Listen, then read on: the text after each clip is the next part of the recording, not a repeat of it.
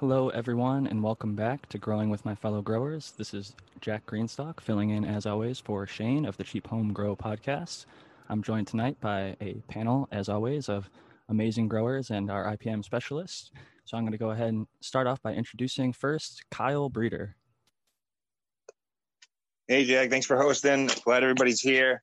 If anyone's looking at any kind of or wants to see some of the work that I'm working on currently is you can check out any social media platform at Predicated Breeding. If you're looking for good feminized seeds, you can feel free to check out my website, which is the letter P followed by breeding.com. And Jack, thanks for everything. And I hope everyone's doing all right.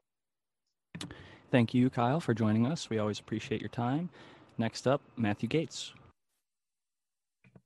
Yeah, hey everyone, this is Matthew Gates, Integrated Pest Management Specialist, and if you're interested in IPM information, you can check me out in 3 places.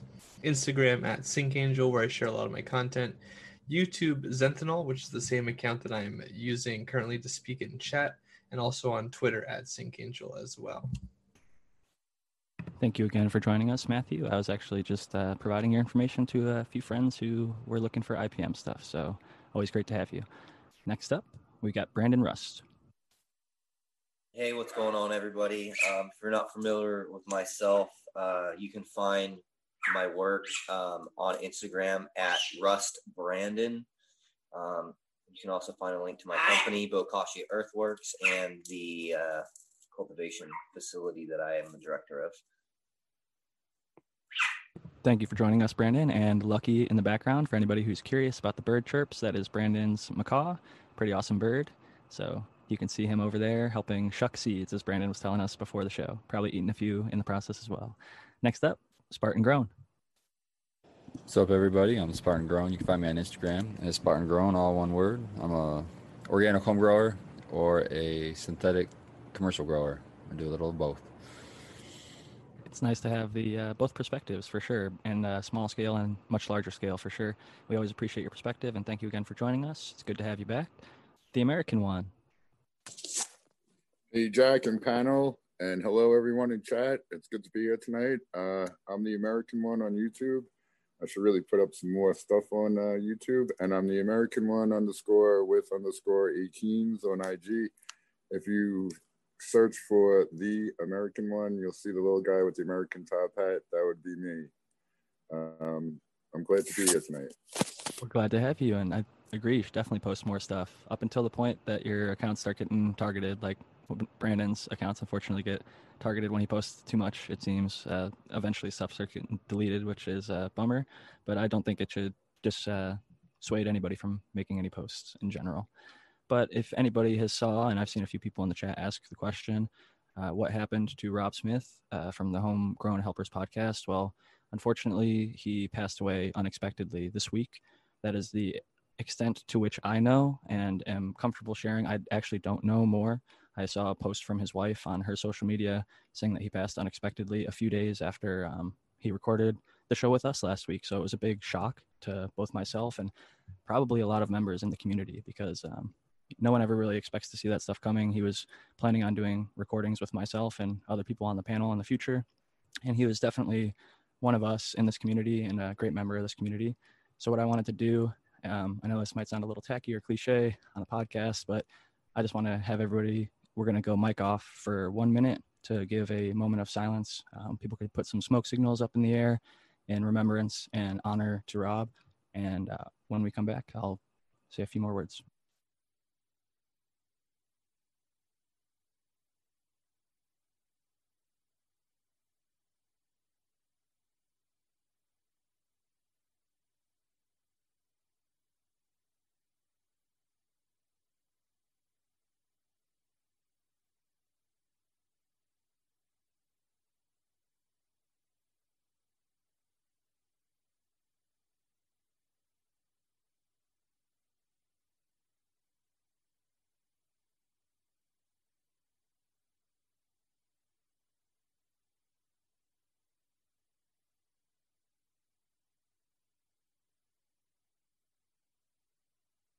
Definitely want to give a big rest in peace, rest in power to Rob Smith of the Homegrown Helpers podcast. He was also a producer of the Growcast podcast. He was a big part of the Growcast membership over there, and a lot of people were big fans of what he had going on.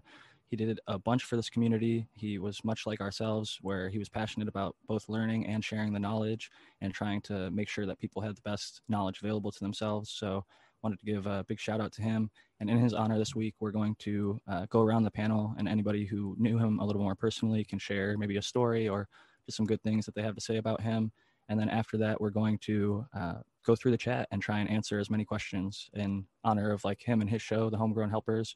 We want to sort of pay respect to that and help as many home growers as we can this week. And I feel personally that I've tried to focus mainly on the panel in the last few weeks or months, and have let a lot of the chat slide by. So it's sort of like two separate shows. You've got the show going on in the chat, and you got the show going on with the panel, what we're talking about, which I think is great. But I think tonight we'll unify them both and try and answer as many of your questions as possible to help as many home growers as we can.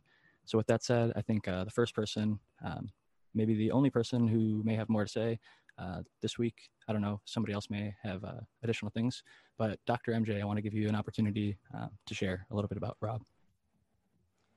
Yeah, thanks, Jack. I'm just like a little bit caught up. I knew Rob for the last couple of years. Talked to him quite a bit about the Atlas Plant Trainer. That's how we first started to sort of getting to know each other. And I was involved with Jordan and Rob and helping them sort of deal with some things with getting Growcast set up and doing interviews with Homegrown Helpers and with Growcast. And, you know, Rob was always really eager to collaborate, and he was a really kind guy. He really embodied the spirit of collaboration that we tried to promote, and that he really enjoyed sort of working with us in that regard. And I had a great deal of respect for him. We had plans and hopes to continue to sort of tie our communities together and to do things together. And he was on our show last week. And I think everybody here got to see, you know, parts of his kindness and how much he cared about the cannabis community, how much he cared about fellow home growers, fellow people that had struggled with health issues. And he talked to us a little bit about some of his health issues. You know, I've reached out to Jordan. We don't know exactly what happened. And I think that, you know, Jordan is in contact with his wife, but I'm just trying to be very respectful and really sympathetic of the situation. There's been a lot of people that have reached out to try to do some donations or charitable things or other things like that. And his wife sort of specifically sort of demurred from that and just asked people to focus on their own families. I'm going to talk to Jordan, see maybe if we want to put something together where people could donate to a charity that Rob supported or something like that. But, you know, I think that message from his wife is really important, that this was a guy that loved life, was in the middle of his life, and had family and friends that loved and supported him. And I think that he really, he lived his life in a way that let the people around him know that he cared about them. And I hope that that's the lesson that we can get from this, and to take his wife's advice and think about our own families and our own friends as a way to remember Rob. Doc, I think that's a very beautiful sentiment, and I just wanted to agree with you on the fact that he's truly an amazing guy. I've got to know him very recently with the show. I knew of him and I listened to him on the Cheap Home Grow podcast when Shane interviewed him, and I was interested in his company, the Atlas Plant Trainer. I recommended it to many growers throughout my times helping new growers that were interested in plant training. I've listened to many episodes of the Growcast and a few of the Homegrown Helpers as well. And I will say that his passing taught me a valuable life lesson recently. And it was that him and I were sort of having a dispute on the DMs a little bit before he came on the show about a product that I use and love, the Michigan Made Mixed M3 soil. And him and some other guys on their panel had made a few like claims that I had disagreed with. So I DM'd him and one of his members, Rizo Rich, sort of like disagreeing with some of the claims they had made. And to be honest, looking back at it, was being a little bit defensive and maybe even overly aggressive, like calling them out and asking for proof to support their claims and things like that. But he was super kind and patient with me. And he was like, you know what, man, I don't think DMs are the place to discuss this. So if you want to call me and talk to me on the phone about this, I'd be more than happy to talk to you. And it was at like 5 a.m. He's on the East Coast, I believe. So I didn't reply. I like woke up in the morning, saw it, and forgot about the message. And a few days went by and he came on the show, and he was total gentleman the entire show, never made anything awkward. You all saw last week, he was extremely kind and generous with his time and information. And after the show, we don't normally do this at all, but I saw his name after he left pop back up in the Zoom chat, and I added him. I thought maybe it was a mistake, but I was like, you know what, maybe he wants to come in and talk or something. And he's like, oh, I thought you guys do like a little after sesh or whatever. So we hung out and smoked for probably like 45 minutes, and we had a deeper discussion about that conversation I was talking about with the M3, where I basically after the show last week. Yeah. So Tao was in there for like the first 2 or 3 minutes before he left, but I'm sorry I missed that. It's all good. But we sort of had like a spirited debate a little bit about the claims that he made, and he conceded to a few of the things, and I conceded to a few of the things that he thought about, and we both came out sort of what I would say like a lot friendlier and happier. We had put that beef or settled that whole it really wasn't even a beef on his end. I was just upset about some of the claims that he made, and he was super kind and understanding with me in going through that. And we got to a place where him and I were actually planning to record a Homegrown Helpers episode in the future. So it was literally shocking when I opened the Instagram and heard the news, because it was like, holy shit, man, I just talked to him like a few days ago, and him and I had We all did, yeah. thankfully just gotten off on the right foot, because I think, and the life lesson that I was getting to is like, sometimes it's best to let bygones be bygones and like put that little stuff in the past. And in my opinion, it was just me being like ego driven and petty, but I needed to show a little bit more maturity, and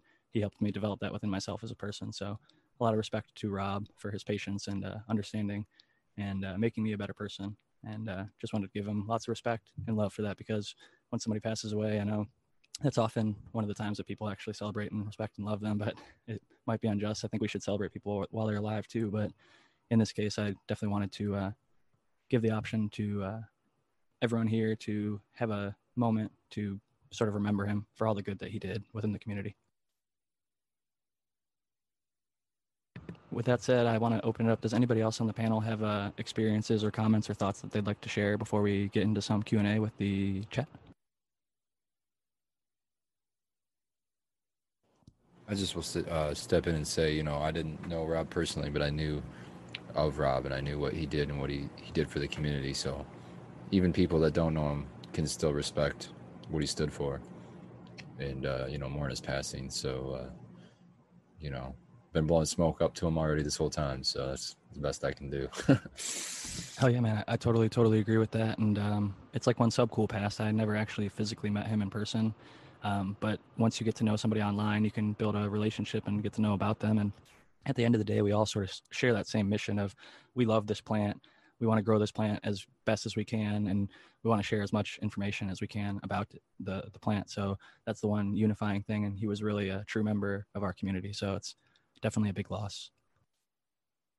Similarly, I didn't have a very close relationship with Rob myself, but I do appreciate the sentiment that you're talking about, Jack. And to that end, if anyone does have questions or things that I can help with in the chat right now, IPM wise or cultivation wise, you know very well that this is something I share with that sort of sentiment, is that it's important to help people, as many people as possible. And meeting somebody who very much shares that ideological bend is a treasure, and I'd like to honor that. Yeah, I didn't know Rob very well either, but with the short interactions and having him on the show, being from where I am, I see a lot of people and a lot of characters, and I'm a pretty good judge of people in general. And without a doubt, I could see you would be someone that I would love to hang out and smoke a joint with. So, and it's just so bizarre how life is fleeting, and if you don't take the time to time with people, it might not be there. So yeah, it's a loss. And yeah, I know that he's not here currently, but Aaron the grower is also sort of observing some personal time in a or maybe not in remembrance, but at the very least in sort of in honor of this sort of life is fleeting sentiment and observing that fact. Yeah, he did an episode very recently where him and Rob were on the Homegrown Helpers together, talking about cannabis. And I think when you do a show like this, I would personally feel devastated if any of you guys passed on this panel. Like, and I've met a few of you actually in person at this point, but I feel like we've grown a relationship, and it's almost like we're an extended family at this point, and we see each other every week, sometimes more than our actual family, and talk and stay in touch more than our family. And I do care about all you guys individually. So it really, I think it is a great time just to celebrate the community, because a lot of the times we do see division. I gave an example myself of I was participating in sort of the negative aspects sometimes of our community, but focusing most on the positive, blowing those big clouds of smoke, doing like Spartan Grown's doing over there, keeping smoke in the air, keeping well medicated, and sharing the love too, because it's as good as we can do for ourselves. Helping others is an amazing thing, whether it's gifting them some cannabis oil or flower, or teaching them how to produce their own. I think we've all done a huge deal in this community for certain individuals. We all probably have gotten DMs of people being extremely thankful and grateful, and that's part of the thing I think that keeps us all pushing forward. So I just want to remind everyone in the chat to here we go, we finally got a question. Anthony H. ProMix, Jack's Nutrients, hand water with the wand and pump. Actually, not a question, just a comment. Just upgraded from a 5x5 to a 4x8. Plan on doing my first trellis setup, 6 plants. Any advice? And the nutrients and medium was from the same individual. So Spartan Grown, I know that you don't really run a trellis, do you? Or I'll throw it over to you and ask your thoughts. I do run trellis. Let me see. So you upgraded from a 5x5 to a 4x8. My first question is, did you add a light? Plan on doing my first trellis setup, 6 plants. Any advice? And what was the other stuff you did? Okay, ProMix, Jack's Nutrients. All right, so we're basically talking about hydroponic situation. Hand water with a wand and a pump. My first question is lighting. If you're moving into a space that's a 4x8, that usually requires 2 lights. I'm not aware of any one light setup that's going to be sufficient to light that space. I would agree. It's almost going to be no, I'm not either. 2 4x4 lights side by side. I wouldn't want to essentially have to deal with that light if it showed up either. Yeah, he goes, yes, plenty of light. Okay, so he's good on light. And what specific question is he asking? He's just like anything at all. I mean, my biggest thing would be, how are you doing on your watering? That's the number one mistake. Are you watering to runoff? Are you watering? Are you waiting for the plants to dry out sufficiently between waterings? That's the number one thing that you can add, I think, to a home grow to improve yields, because it's generally their watering like cycle or how they're watering is usually incorrect. I would definitely tend to agree with that. Either they're doing it too often or going in with like too heavy of a nutrient mix. Sometimes even I see that's a pretty common problem for new growers, is they might just follow the actual recommendation as opposed to cutting it in like a quarter or half, which I think is a more safe starting spot. I don't know what Jack's nutrients recommendations are. I think they might actually be safe. It's like, I hear a lot of people do the 3-2-1.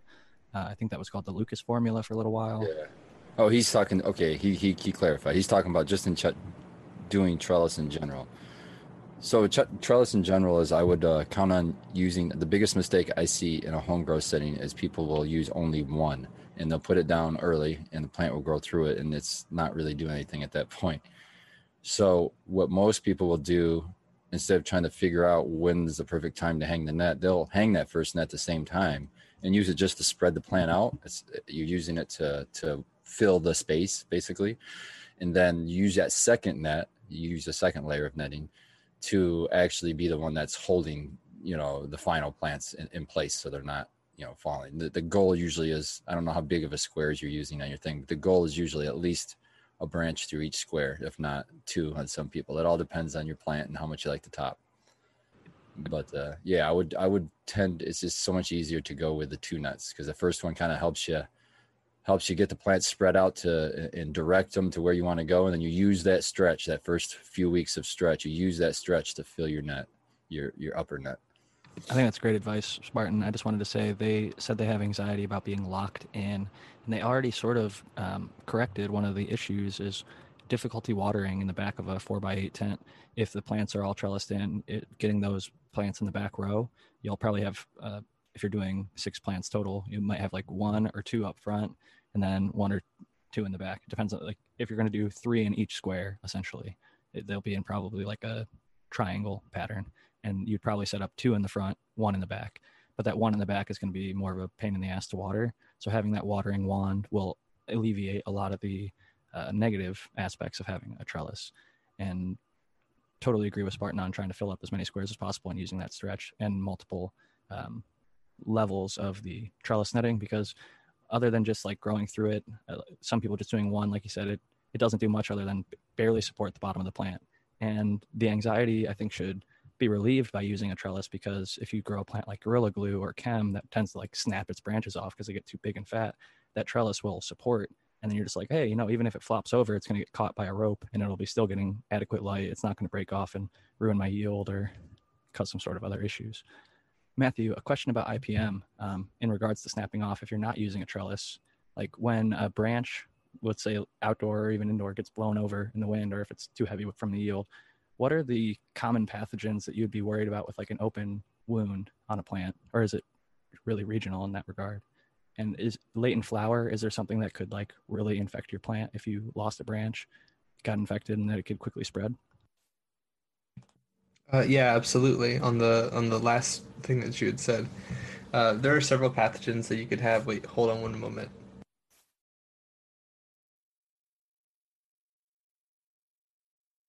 Okay, that's better.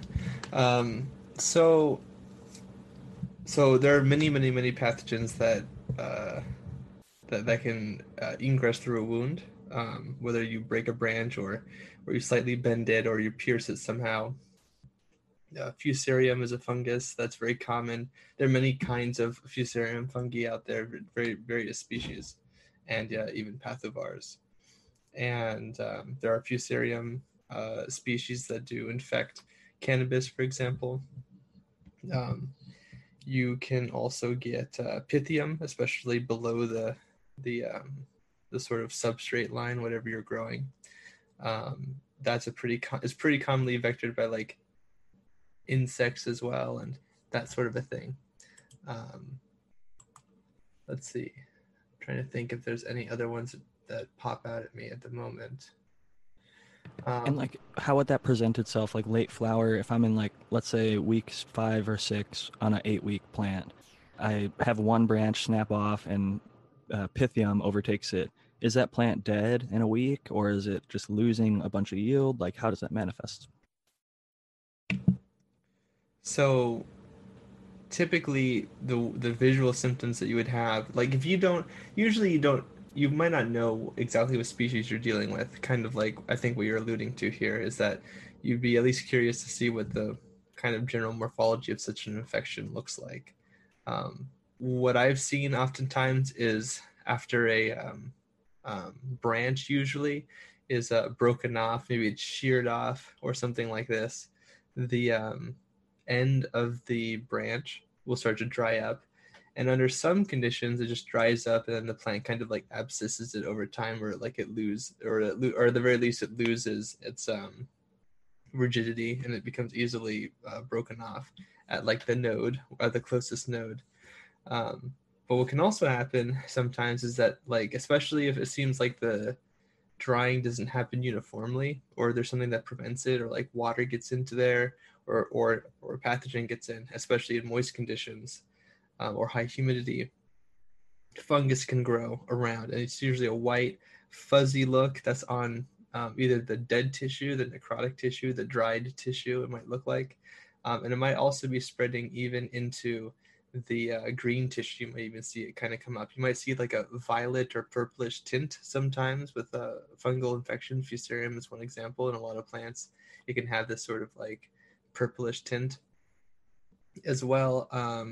You could have just like dark, sort of a dark coloration, and if you touch it, like oozes, or if that's the case, then you might be dealing with a bacterial infection, like kind of a mucosal sort of slime, if that makes sense. And then like if you touch it, or if you apply a lot of pressure, it'll like definitely like sort of be soggy and might easily break off. That's so I'm more seeing in chat somebody recommends putting honey on the wound. I was curious if you have any thoughts on that, or any other application of something that you would put on the wound or the scar to prevent maybe some of these issues, other than you running a trellis to prevent it from snapping off in the first place. Although I'm familiar with the antimicrobial effects of like honey in certain cases, I'm not sure it'd be the greatest thing to put on a wound. Yeah, I kind of agree with you. I thought about the antimicrobial properties of it, but then I also thought about sort of it may attract other nefarious organisms. Yeah, the first thing that comes to my mind is what Dr. MJ just kind of alluded to too, that you might have insects that are attracted to the sugar, then they come and then they vector the pathogens that you were trying to avoid. I would just put out there that, it's always a good idea if you're dealing with a wound on the plant that's significant, then to try to protect it from, air, basically, to wrap it up. Protecting it from air also protects it from pathogens and other things like that could potentially come in.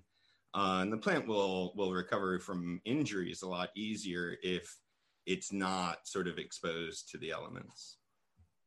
I echo that sentiment.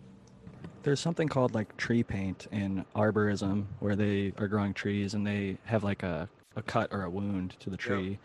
And there's something, there's a process that I believe cannabis also does, where it's like, there's an acronym for it. It's like SCID or something, systematic decay in trees or something like that, where I've seen on a cannabis plant where when you split it, the stalk like basically grows back over itself like a scar almost, essentially. And it does sometimes have a tendency to heal itself, but other times it doesn't. It will really heal itself if you can wrap it up and protect that. Like if you like top the plant and leave a stump, if you wrap up that stump, it'll harden off and become like a hard little like a callus, right? Yeah. If you don't wrap it up and you just sort of it'll wither up and kind of like die off. You usually don't need to sort of wrap those up, but it's a good sort of illustration of what happens when you protect an injury from air versus when you don't protect an injury from air. And I use just, grafting tape. Saran wrap works well to cut little sort of strips of saran wrap or plastic wrap or whatever, and just wrap the plant up in that. If it's protected from air for like 3 to 4 days, it will be able to sort of protect itself after that. I just fucking strip that fucker clean. Make sure it's a clean cut as close as I can to the main stock. Yeah. Fucking leave it like that. Let it do its thing. I agree. If you're doing clean cuts, you usually don't have to worry about it. But we're talking about like if a branch rips off and leaves like a gnarly gash or something. Yeah, that's what I mean. I clean it. I just clean that up. I'll take scissors and I'll just clean that up, make it in one clean cut. Yeah. Even if it's a top though, like even if you are intending to top the plant, there's that little like spot on the plant that there's sort of when you have a plant that's a bleeder, it'll bleed. Like the xylem sap starts to flow out of it. And I heard an old school guy that said, just take a piece of perlite out of your pot and rub it on there and it'll dry it up and start to seal it over faster. But I was wondering if that'd be a positive or a negative thing to have it dry out quicker, or if you'd want the sort of natural gel that would seal itself. I wasn't 100% sure. I would like to me, if I see that fluid coming out, it's a good sign, because to me that means there's no air going back in. I want that fluid to keep flowing out until it heals over, because I'm afraid of the air getting an air embolism into the plant. But I think everybody's got cloning solution around. You could do that if you're that worried. You know what I mean? You could probably rub that on there. And I don't know about if you're in flower or something, the hormones might do something wonky, but that's kind of what that stuff's designed for, as far as to keep that bad stuff out to allow that plant to start rooting. I'm reminded of the story that I think I've said it before, but of a Gerber grower I've worked with, where the way that they were harvesting the flowers is that they would break off the stems, and the stems would get infected with a yeast, and that yeast, like, you could smell like the fermented sort of scent from the wound, the infected wound, and it would attract various insects like flies, and also strawberry beetles and pineapple beetles. And the scouts thought that it was that the beetles were causing the problem, and eventually they did, because when they would feed on the yeast in the wound, then they would travel to other plants that had no wounds, and then they would eat the stems that were very, very like sort of juicy almost. It was, I remember they had there was a lot of photosynthesis going in. That assimilation was on point. But that vector, then they would vector the yeast itself. So you can run into a problem with that with cannabis as well if you're not careful. I wanted to give Anova a shout out. They recommended aloe in regards to the plant splitting. Using that might be beneficial. They also said earlier in the 4x8 conversation, if you do have a 4x8, try and make sure you have access to as many of the sides as possible. We might think, oh, let's say it's in a spare bedroom. You might think, let's put it all the way in the corner of that bedroom just because it's convenient, easiest to walk around or whatever. But if you have the option to be able to walk all the way around it and have access to the back wall or every single door, set it up. So this might sound really obvious, but I've seen people set it up so they have 1 or 2 doors blocked access just because of the convenience, and they just didn't think about it going into the setup. So be conscientious when you're thinking about how you place your grow tent to give yourself access to as many of those ports and doors as possible. The Major General 420 Army says, whole branch will die and it will spread. Tea tree oil helps. Neem just slows it down but won't stop it. So I wanted to go ahead and throw that into the conversation. E says, how to force anthocyanin into a plant. What can we foliar? Personally, I wouldn't try to force anthocyanin into any plant. I would look for plants that are bred with high anthocyanin levels already and try and get them to express a little bit more through things like UVA or UVB light. Personally, a little safer and easier way to get that, though, I use 440 nanometer blue on top of whatever my white LED light is, a 3500K. Basically a white LED cob. And then I have blue, which has been scientifically shown to increase both anthocyanin production and terpene production. So not only will your plants be more purple, but they'll also hopefully smell a little bit better. So shout out to you, E, in the chat. And anybody else who has questions, please feel free to ask. And Ms. Mercy has a question. Dr. Coco, I think, wants to field it about silica and pHing. Yeah. So it's a good question. It sort of depends on the water that you're starting with, but I think the question is, silica is really alkaline. It raises the pH of the solution quite significantly. And should you pH adjust there in sort of conjunction with adding silica? And she actually asked if you should pH adjust after adding silica. I would suggest doing it before adding silica if this is the route that you're taking, or to pH adjust at the end. It is actually better to pH adjust before adding silica, especially if you're starting with high pH water or water that's going to sort of swing into a high pH range with the silica. Silica won't dissolve as well if the pH is very high, and it's sort of a catch-22 because silica both makes the pH high and it won't dissolve when the pH is too high. So if after adding silica your water is like above 9, next time I would advise you to sort of preemptively adjust down the pH before adding the silica. But if you're using clean water and low EC water, you shouldn't need to, the pH adjustment should be much less even with the silica added at the end. And the advantage of doing the pH adjustment at the end is that, you already know better what you need to do at that point. Most growers aren't able to really successfully pH adjust their water at the beginning until they gain some experience with like how much pH adjustment their water and that recipe blend is going to need. But you can also split it up a little bit. If you know you're going to need to do some pH down, you could do some in the beginning before adding silica, and then fine tune it with a little bit more maybe at the end. Thank you so much, Doctor, for clarifying that. I got another question in the chat that I think can bring Brandon in. Before we move off silica, I just want to do one tip. Because silica is kind of like has so many special rules when you're mixing. It's got to be mixed first usually. It's very, alkaline, those kinds of things. You can mitigate that by taking it out of your feed entirely and doing a foliar with it. And there's a lot of benefits to that as well.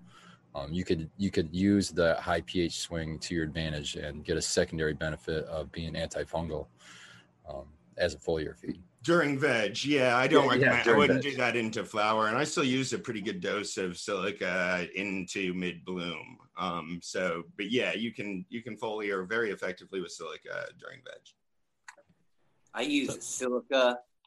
I use a massive amounts of silica. Silica is great too because it's an anion, which can help balance cations when it falls into into solution from your soil. And like he was saying, I do a foiler. I have a foiler feeding program, a 4-day and then 1 day off, and it rotates products daily. And I do that all the way until day 28 of flower. And one of those things is Agsil 16. Good stuff, Brandon. I know you're also a fan of the Beauveria Bassiana. We have a question, and Matthew addressed it from Cheddar Bob, who says, who uses Beauveria Bassiana and loves it? Matthew says, I certainly do.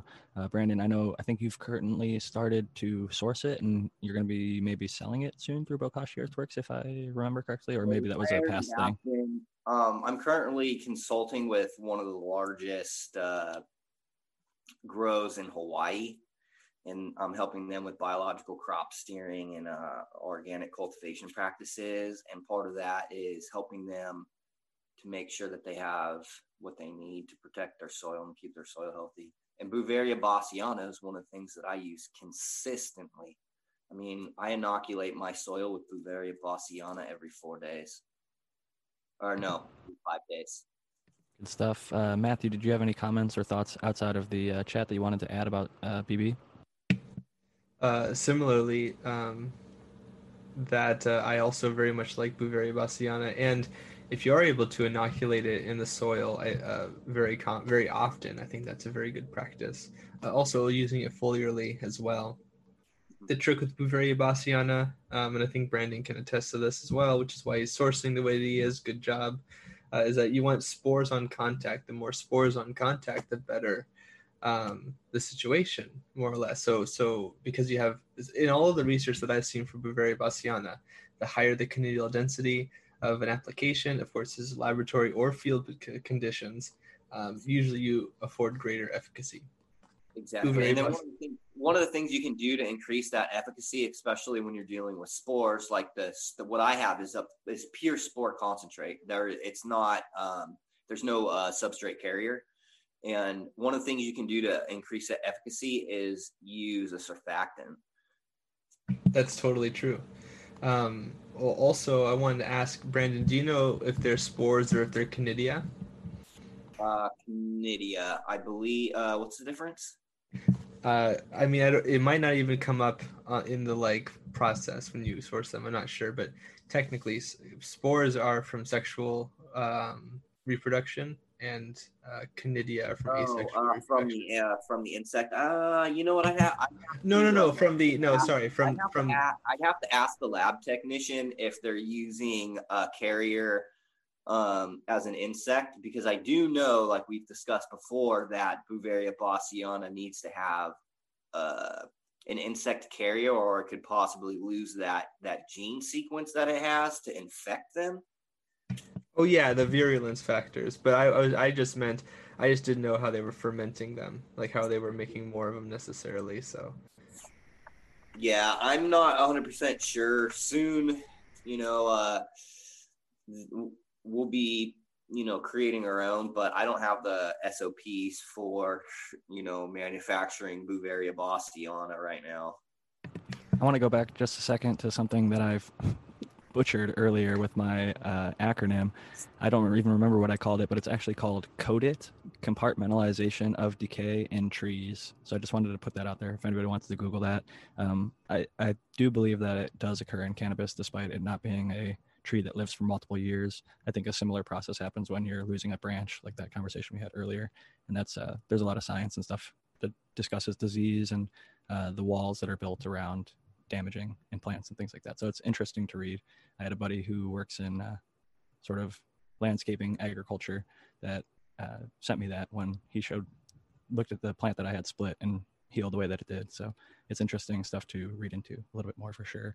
We had another question from Cheddar Bob. Thank you again for asking these wonderful questions. And I encourage everyone in the chat to do exactly as he's doing. Just throw out as many questions as you have. If you're curious or want to hear about something, we will talk about it. This is the episode to ask the questions. Cheddar Bob says, let's talk avocado tech. I wanted to throw out something because I just had a DM this week from a grower who was having success in about 6 out of 8 of their pots with their avocado tech. They took an avocado, blended up with some amendments, and they replaced it on top of the soil. 6 out of the 8 of them worked just fine because their soil was like wet enough and there was enough worms in the pot. They didn't have enough worms, they think, in the one pot. But one thing I was going to suggest, like I suggested to them, is if you're watering, water like lightly over that, or put a blue mat dripper or something that, like a watering stake, that keeps the top of the avocado skin wet, because if it dries out, the worms aren't going to want to go up there. And that's part of the avocado tech, from what I understand he says, me and Blue of Green Tank, who's the guy that I believe is given credit for creating that technique, have been using it for years. So I just wanted to shout out Cheddar Bob in the chat and ask, has anybody here on the panel tried the avocado tech, and what are your thoughts? I know, Spartan, you're not a fan of worms in the pot. You're more of a worms in the worm bin kind of guy. As I say, I'll throw an avocado in the worm bin all day long, but I'm not going to throw it in my bed. I don't believe in really composting too much in my plants. I like to do that outside and then add the finished compost. I similarly like to control the process of compost separately for biosecurity reasons. But there's nothing, I guess there are some things wrong with it, I'll be honest. But if you want to do that sort of a thing, you just have to make sure that that decomposition happens really quickly. You might want to like process it and maybe plant it like really far underground and not necessarily do it. He uses like a food processor or a blender, and then he refills the avocado half with the amendments and like even some avocado, and within 24 hours he'll lift it up and you'll see like literally 50 or 60 or 80 worms in there, and the entire avocado is completely gone. And his theory or philosophy is that's sort of how he feeds his plants, like nutrients that he feels. So he'll do like, oh, it needs potassium, I'm going to do a banana concentration in this one. And that's how he believes with his like I believe that he uses a no-till bed, regenerative style, and uses it over and over. So he maybe wants to get some nutrients in that way. But again, I'm sort of with Spartan on the side of like, I think the best worm castings, and I'm not sure on the clarification of this, but I've heard Coot talk about it a little bit. I've heard that they're not even really worm castings right when they come out of the bin. It like takes a longer process of breaking down. So it's the difference between worm castings and vermicompost. Vermicompost isn't broken all the way down. Worm castings are. Pure worm castings would be just the castings that have been completely. Yeah, the casting means the fecal matter. So that's what most stuff that people are buying vermicompost, which is like a mix. Which is a good distinction. Yeah, definitely. I just bought some, I believe, vermicompost. It's from Sonoma Valley Worm Farm, because Clackamas Coot, shout out to him, he recommended them on his 5-hour episode with Aaron the Grower, which was a fucking epic. It was called like Knowledge Droppings with Coot, which is like a kind of goofy name. Yeah, it's so awesome. But he was dropping knowledge bombs for sure, and like tearing into some people in the industry, but also giving some really good secrets. And my local place that I got my worm castings from for a long time, I really loved. It was like what I consider like my secret ingredient in my soil recipe that like kicks up the flavor just the extra notch, and it provides a lot of calcium and good microbial life and things like that. So I love worm castings or vermicompost, whatever they actually are that I'm getting. Yeah, because I don't know the technical. What's the differences between the two? Is it the microbial life on it? Is it the availability of the nutrients? What's the difference? It's going to be both of those things. On top of that, there's going to be nutrient differences. Some in a vermicompost, you're going to find compost too, which is going to be half broken down material. That it could be anything. But where the worm casting, they're going to always contain like calcium. It's going to have some calcium because they're coated in calcium from the worm as it gets excreted. The glomalin that the worm kind of leaves behind, the slime, whatever it's called, that stuff is got a lot of calcium in it. So that's another kind of a hidden benefit of castings, is that calcium that it brings. That's one of the benefits I definitely enjoy from it. I think it's a great input into soil. If you're an organic grower, even if you're a synthetic grower, like people that call themselves synganic, I see oftentimes have like really great flavor and great results from using castings. It just seems to, even in cocoa, like I see a lot of people that are like, I just throw X amount of worm castings in my cocoa, even though they're using nutrients and all this other stuff. They just always do that by sort of practice. So very interesting input. I had a question from Sour Diesel Tangi, who is a regular. He's actually a wrench, one of our moderators in the chat. Sour Diesel Tangi asks, kelp as an additional nutrient. Any thoughts on using kelp with a salt-based nutrient regime? I know, Brandon, I think you mentioned recently that you've moved away from anything basically from the sea, or most things from the sea lately. Yeah, that's right. So kelp is good, but the problem is most people are vastly over applying top dressed minerals, and then they're mixing a lot of different things together. And so they're over applying things, and then you don't have proper balance in the soil. I've had to kind of reevaluate the way I apply the science into a living modified growing mix, because although some of the things are applicable, things kind of work differently, especially when you're scaling and then when you're actually looking at the tests. I have a really, really healthy soil, and the amount of minerals that I top dress, or, things like amino nitrogen, I'm maybe doing 100 milliliters for a 10-gallon pot once a month. So the amount of nutrients that are being applied to these living soil systems is usually just so massive. And so typically what you see is you see just lockout. You'll see things fluctuate too much. You'll see really high sodium and chloride levels. Oftentimes you'll see stacking, right? Kind of like what the Jungle Boys were talking about with their crop steering, how they're stacking their EC in these medias. The same thing kind of happens in soil systems, especially if you're not using clean water.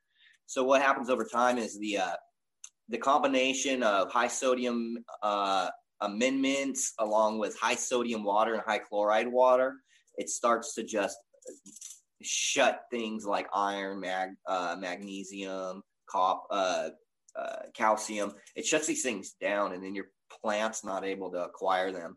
So for me, the benefits that like kelp could possibly bring, as far as a lot of the biological, elements, like the mineral inputs, and then some of the plant hormones, I'm not really relying on those as much as I'm relying on the, having a super healthy, balanced, fertile soil that has maximum gas, water, and air exchange, and then like really good genetics. But yeah, the problem is that those things are often just over applied, just like any of those inputs. Bone meal, oyster shell, a lot of things are just, you can use them, and I'm not saying you can't use them, because I've used them with success plenty of times. But when I actually look at the science and I'm looking at the data, a lot of it's just unnecessary.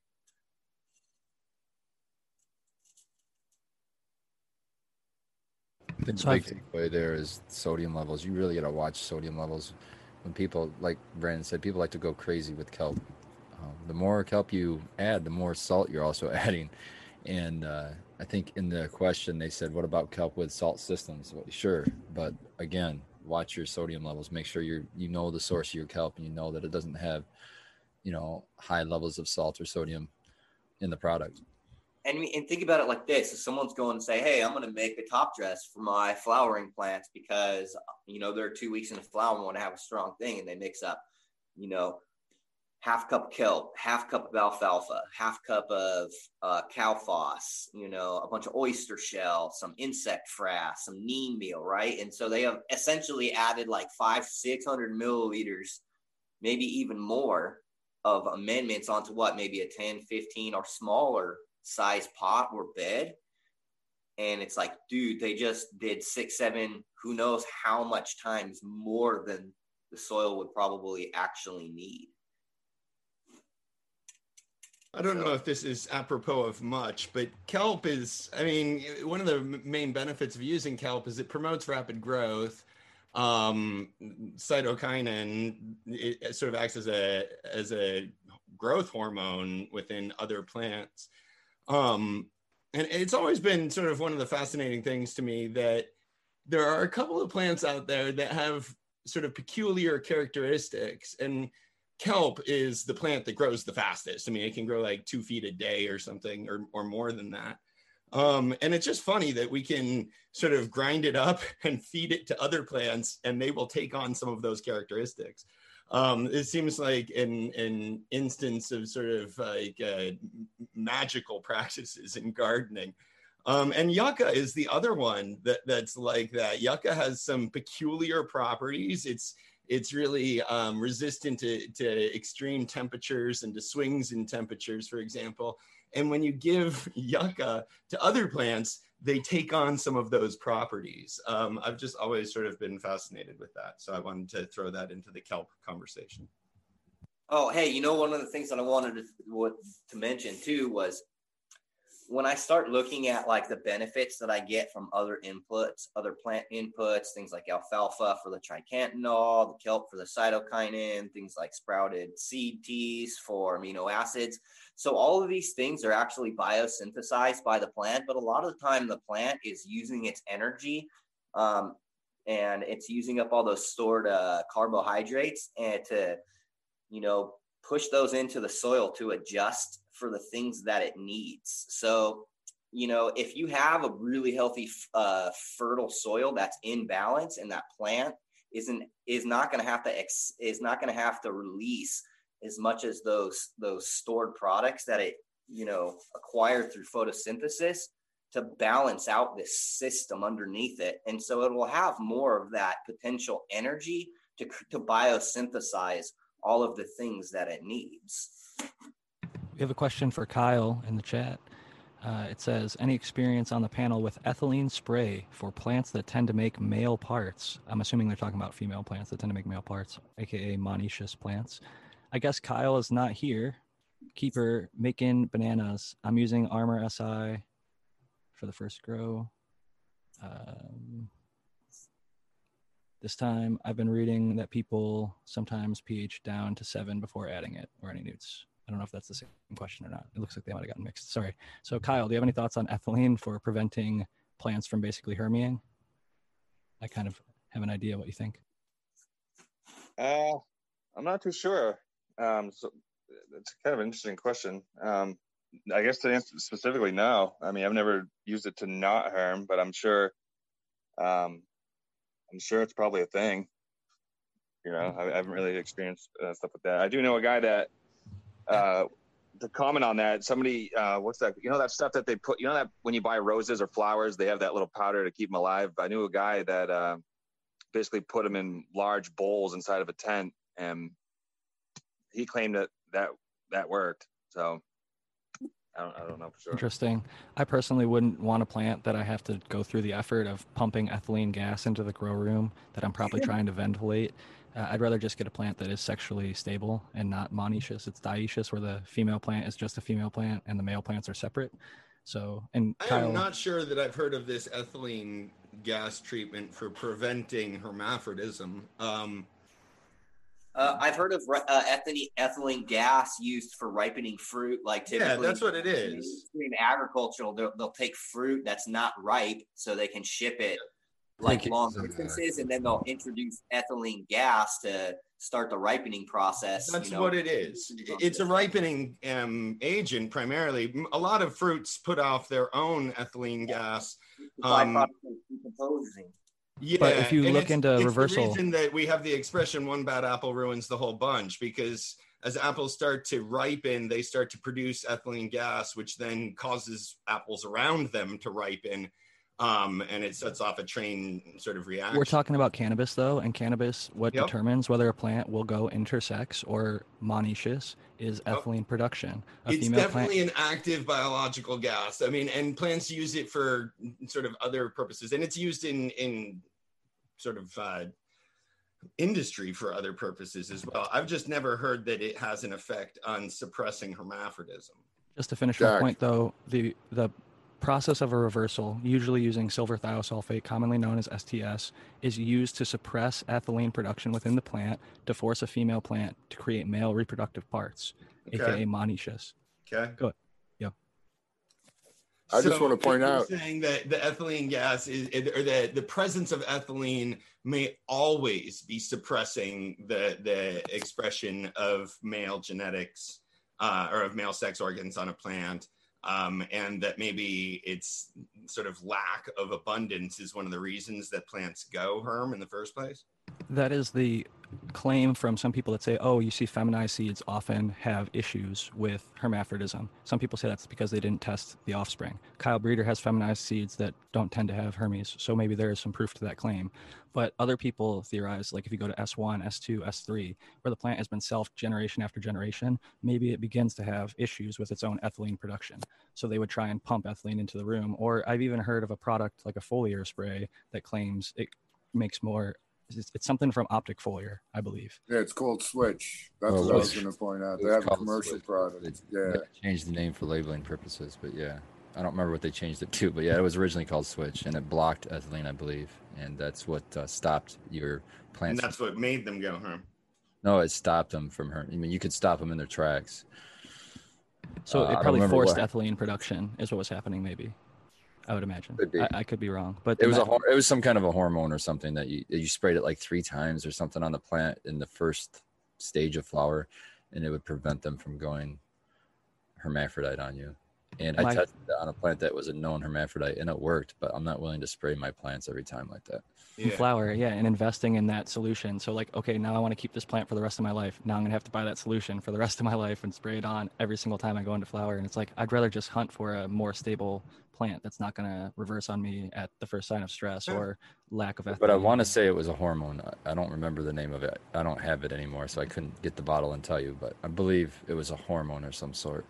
Ethylene for plants is like estrogen for girls. So like if you think estrogen female, ethylene female for the cannabis plant. Mr. Soul, the breeder of Cinderella 99, the breeder for Brothers Grimm Genetics, has gone very deep into this. If you want to listen to more about it, check out The Dude Grows, where he talks about using silver thiosulfate to make what he calls female seeds, not feminized, because he believes that it's truly just passing an X and an X, and when done properly, you can have female seeds without large amounts of monoeciousness or hermaphrodism, as it's commonly known in our community. And I think Kyle is also a good example. The one line that he had any issues with, he didn't release, and the other lines, from what I've been seeing, haven't had any issues. So shout out to Kyle for putting that work in and making us all more aware, because this is definitely a topic that's newer. There was a lot of different ways of feminizing seeds in the past. People used to use rhodolization, where they light a lighter next to the plant to make it stress out, or run it way past its time, the harvest date. And many plants, when you push them past their harvest date, will throw a banana or two, and you can collect that pollen and use it to breed with, which Brandon used to make the Limarilla, which is a pretty fucking epic cultivar, if I do say so myself, having consumed it and looked at the test results. It's one of the most outrageous plants I've ever seen on paper and in person. I just lost my train of thought. We were talking about rhodolization. Late pollen. So I actually, a lot of like the best varieties in the world came from herms or from like that type of bag seed stuff. We did the Afghani bull rider down in San Diego, and that was a bull rider that got pollinated by a pure Afghan that hermed, and the weed was fire. But it was because of that, like the dudes out taught me, they explained to me like what happened and how you could do this. So I did that a bunch of times back in the day. That's how I did all of my breeding. I didn't even start using males until probably until a couple years ago. I did all feminized rototilled seeds, rototilization. I'm interested because like not everything was perfect, but you know, you just like you know, I had better success rate. I mean, every once in a while I'd have herms, but what you do is you just don't keep those. You just throw them out and don't work with them. Shout out to Chefo MJ in the past. He talked about he grew out the dark Ghost Train haze that like 7 out of 8 people in the grow along with Cocoa for Cannabis had herms, and he grew out some of the bag seeds from that herm, and only like 50% of them had herms in the offspring. So at least half of them ended up being really fire, and he ended up liking it. But I think this sort of transitions. I still have those seeds. What should I do with those seeds? I got to put this up for a community vote at some point, because like, yeah, the ones that he got out of that turned out well were absolutely fire. And then the other ones are weak little herms. You grow those anyways? I think it's a good question, because it leads perfectly into our next question, which is, what does the panel think is the next big thing? What we are going to see in crosses next, like the next GSC, GG4. And I want to just go back a little deeper into the history, because both of those, like Brandon talked about, were bag seed from Hermy plants. And I want to talk about Chem 91, which is probably one of the earliest Hermes that's a legendary plant, followed by OG Kush, which is another plant that came from bag seed, as well as Triangle Kush. So just throwing out that those are some of the most legendary cultivars in the cannabis history. Maybe there is something to like Hermes carrying some really fire genetics, but what does the panel think is going to be the next fire thing? And what would you do if you had some seeds like Doc that may have Hermy, but may also be like super potentially amazing? I'd say hemp for livestock feed. I know that's not where you were going with this, but I think that would be one of the next big things in cannabis generally. I think that you're absolutely correct in that, and I think that there are a few really, really big people doing a really good job with that, Oregon CBD being one of them. Just hemp breeding in general, they're doing an absolutely I was also going to say job. triploidy for the exact same reason, because of their research. So yeah, but personally I'm a little weird about like colchicine and breeding and mutagens and things like that, but they're being used. I mean, Swiss X has the radiation 0.0% THC hemp plant that can be grown in the Bahamas and stuff, so there's a lot of interesting things happening in that side of cannabis breeding. Spartan Grown, what do you think will be the next big cannabis cultivar? Maybe you could be growing it right now at Mitten Canico, or maybe it's something that you're looking forward to. I think that's it's a mind trap you shouldn't put yourself in. I don't think you should concentrate on what the next big thing is. I think you should concentrate on being a better grower and just do that. Stop competing with everybody else and looking at everybody else, and compete with yourself, and that's how you become a better grower. I mean, there's literally probably a million strains out there now. They all could be good if you're a good grower, but you could get the very best cultivar out there and be a bad grower, and it won't be a good result. So I think that's something that, yeah, I mean, that's a good stone thought, and everybody could just throw a dart and say it's going to be this, it's going to be that, but in the end, it doesn't matter. It's about the grower. That's what it's about. I do agree with the sentiment. I disagree. Grower matters a lot. Because I know that some like cuts, dude, have made people's careers. You know what I mean? So like, but in this day and age, cuts can be had no problem, dude. It's not like they're difficult to get anymore. But it's difficult to find a good grower sometimes. Well, a lot more difficult to find a grower than a good cut. I'll say that. Yeah, and usually sorry. I was just gonna say, I think that obviously the farmer is really important, but like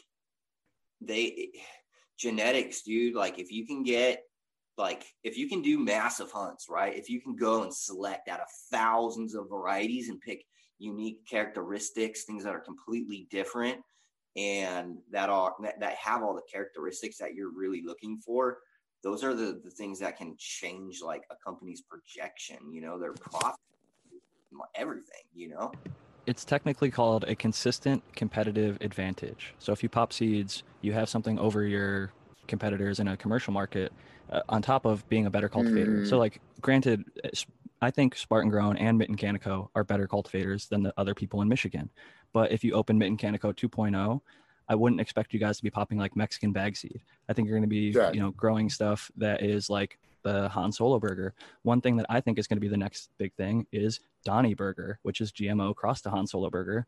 Han Solo Burger is a cross of GMO cross to Larry OG F8 from a breeder named Skunk House Genetics, also known as Skunk Master Flex. He found the GMO. It's the market that's going to dictate, like, it's the market. People, it depends on what your goal is. If you're a commercial operation. That's what I was going to say there. It's marketing that sells it. Well, that's true. Great that's weed it. But sells, if and everybody Donnie Burger wants is to, that. if everybody wants to buy Donnie Burger, then everybody's going to be growing a Donnie Burger. And eventually it'll fall off like Blue And Dream then- and like all the other shit, like Right, GG4. but It gets because- overexposed. But that's my point, though, is the whole reason all that whole cycle works is because it's the marketing. The people are, it doesn't, you insert whatever name, Donnie Burger, when you said everybody's going to start smoking Donnie, no, everybody's going to smoke stuff called Donnie Burger. They're not out smoking Donnie Burger, and half of them are going to hate it, and half of them are going to shit on the strain, and then nobody's going to buy it anymore because the hype's died. But they didn't really even sample it to begin with. So, and like really, until we have a system that you get what it says that you're getting, it's all just fucking names that people are throwing out there that say they're this or that. You know what I mean? That's why I really just say if it's grown well, that's really the most important thing. But more It's so, we're going to have high-yielding. legal markets where like you can go and say this is bought from a Mitten Canico bag. I have pretty good confidence that this is sour garlic cookies and that you guys Yeah. cultivated it well and that Yeah, it's clean. I work in the industry, and I could 100% walk into Mitten Canico and grab a thing labeled whatever, Donnie Burger, and working within metric, make that into whatever the hell I want to call it. Legitimately, I can do that. So, I mean, that doesn't mean anything. You know what I mean? The names are just, that's all they are, is just names. The test results will tell you what the cannabinoids are and all that, but we're not doing DNA sampling on this stuff.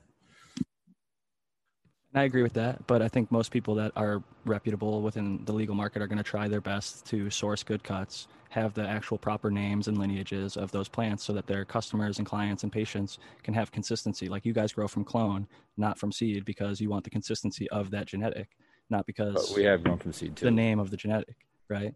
But when you grow from seed, you guys make a mother and then you take cuts of it and then you want the consistency Right, of the genetics. yes. The genetics Yes. is important. And what I'm going to say is Donnie Burger is some knock your dick in the dirt weed. That's some fucking dank. And I don't care who the fuck you are. Anybody who tries some well-grown Donnie Burger is going to love that shit, in my How does it opinion. yield, Jack? It's okay. It's a average to good, I would say. It's a 9-weeker though. As far as GMO crosses, there are some really good 9-week phenos, and a lot of GMO crosses are like 11, 12-week plants. So that puts it into a more commercial production standpoint where it can actually finish and have like be done at 9, not like, oh, we can take it at 9 because it looks good. Well, I'm doing another hunt right now too. I always just do my own thing, but I do have some old seeds that I'm popping. I popped all the old San Diego stuff. I popped some TGA testers. I have some old seeds from Humboldt CSI. I have a Chem 4 and a Chem 91 times Snow Lotus that are old. I think if you find killer, high yielding or good yielding strains, you should just save the cut. Eventually it'll come around again. If it's good, if it's really good, if it's good, just keep it. You don't have to produce tons of it all the time, but just keep that cut in case it comes back around. Like I bet you a lot of strains will. Sour diesel and shit, like coming back into the market. At the beginning of the year, I did a pheno hunt and then I reran most of the cuts again. I just didn't run any. I selected all the stuff that I was like, oh, I'd grow this again. And I did, just to make my final selection from clone. And then from that batch, I ended up with, I think I have 8 plants out of that original, it was like 160 something plants, female plants, from like 300 and something seeds. So Brandon, I know I love the Limarilla, and I know Matthew Gates on the panel also enjoys it himself.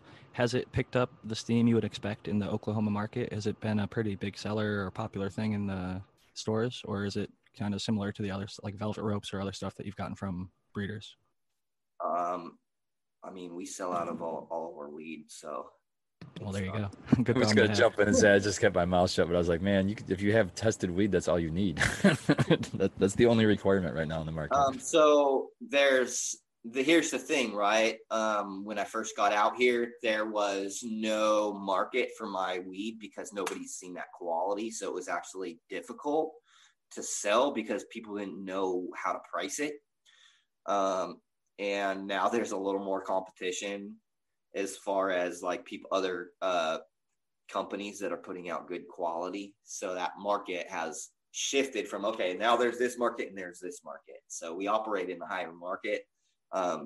And the thing is, too, there's not anybody that I know of doing at scale full spectrum lighting with living soil, and then also being able to pull in numbers that I'm able to do. So we're getting a lot of distribution. Again, we brought in my friend Hopper, who's the manager from the Cottonmouth Kings, and he's just a networking wizard. He's a people person. I'm not really a super people person. Like, you know, if you're on my territory and you come into the garden, then cool. But I don't like going to other people's turf, because then it just becomes a negotiation and shit, and I don't want to have to deal with that. So, you know, if a dispensary owner or something like that wants to come into the facility, I'm like, you can come in, you know, I'll give you a tour and we can chop it up. And usually in those types of cases, there's no negotiations at the end of it. It's just like, this is what this is. And they're like, cool, solid, we're stoked. Kyle Breeder, you're showing off some plants over there. I want to give you an opportunity to tell us what we're looking at and what you think will be the next big thing in the market. Oh, that looks like Limarilla. Sorry if it's a little loud, it's the fans. Yeah, no, this is New England Rock Candy by Pert Plant Violet. It looks really good. Get some of that. This is Rock Candy. This is the mother. The lighting's kind of, these LED lights give off like a yellow hue, so it doesn't really look all that well. But if you use polarized sunglasses, or you can even get like a little clip thing, it actually corrects that a decent amount at least. Maybe not perfect, but even just like cheap $7 pair off Amazon. Just type polarized sunglasses and they end up. Yeah, I usually do that. Do you have that Limarilla in that room, Kyle? No, but I do have it right here. Love to see it. One sec, boys. No worries. Do you have any thoughts on maybe something that you bred yourself, or something that you've seen gaining popularity that you think might make the next sort of legacy cut mark, where it will be with the GSC, GG4, Chem, OG Kush, and things like that in history? It's hard to say, man. I mean, everyone's got good stuff nowadays. I mean, some are better than others for sure. But this is the Limarilla, Brendan. Oh yeah, it looks like it, definitely. It's got that same structure. How's it smell? Oh, it's absolutely amazing. Yeah, this is what I just built over the weekend. So I basically put in some. I bought 30-pound test fishing line, and I just anchored them into the walls. I used to do very similar. But I redid my tent too. I use metal baling wire. Nothing Dr. worse than MJ. having one of those lines fall. Oh, baling wire, you were saying, the American one? Yeah, metal baling wire. Good tip. The American one, since you just piped in there, what do you think will be the next thing? Or are you on Spartan Grown's tip that it's more just the cultivator is what matters most? No, there's probably going to be a couple names that'll get popular, but you know, it's hard to dictate. There's a lot of lemon running around. I think the people are going to get sick of lemon, though. I don't know if that's going to be the case, but I don't know where I was reading it, but everybody's like, there's lemon everywhere. That's been around for a long time. Like for me, I'm not really looking for stuff that I've come across a bunch, and I've come across a bunch of citrus, whether it's lemon, whether it's lime, whether it's grapefruit. But then there are people out there that are like begging for that stuff, and they've never had it at all. So I guess there's sort of a market for everything. It just depends on like if you're getting into the market to make and sell seeds, which you can sell all around the U.S. or even internationally if you're more bold, or if you're getting into the market for just actually like, you know, growing and selling flower where people are going to be buying and consuming that. Your ultimate end goal will dictate what you choose to grow for sure. And most of us here are just growing for our own heads and homegrown. So I'm always excited to see what people think is going to be the next big thing. It's fun to sample a whole bunch of new stuff and see how it compares to the old stuff. I still think White Widow stands up. I still think AK-47 and Triangle Kush, OG Kush, Super Silver Haze, some of these older cultivars or strains, whatever you want to call them, I think very much as far as potency, flavor, and effect can stand with the best stuff of today. And it just might not have the same bag appeal or the name and marketing to sell right now. But I even think it's got the same bag appeal in a lot of cases. I think it just doesn't have, it's not the latest modality. Not the new, it's not yeah. it's the same reason that, you know, fashion changes on a seasonal basis. There is something just to the fad of different strains. And like we talked about, you know, sometimes the strains or the labels that they're sold under or whatever really don't live up to some of the reputations. I kind of wanted to agree with what Spartan had said earlier. I think most growers can improve more by, I mean, unless you're growing bag seed or unless you're growing like some clone hand-me-down from, you know, decades ago or something where you, I mean, unless you're growing bad genetics, I think there is certainly an argument for growing good genetics, but most of us probably are starting with pretty good genetics. And I think that rather than trying to find the answer by changing genetics, I think most growers will improve their grows more by improving their grow methods or their dry and cure or some other aspect of their grow, or their equipment or something along those lines. I think people are looking for like the holy grail of like the perfect seed that grows the perfect buds and they don't have to change anything else that they're doing. I don't think that is really realistic. I think you can get amazing results with all sorts of different strains too, but I think people should grow what they like personally and they'll do better in general, right? Yeah. But when I think about like the sort of what's going to be big in the future, I still can't sort of stop thinking about auto flowering cannabis encroaching on different elements that we've traditionally held pretty tightly in photoperiod plants. I definitely see that trend continuing both in commercial and in home cultivation. So that's kind of the thrust of the direction I'm seeing in the market. Matthew, do you have any thoughts on this as a just consumer in general, or from a IPM perspective? Do you have any idea of what you think might be, let's say 2021 comes rolling around, what do you expect to see in a lot of the grow rooms, greenhouses, outdoor facilities, things like that? Is there any cultivar that you would expect, or more kind of like last week where it's just there's not enough research? In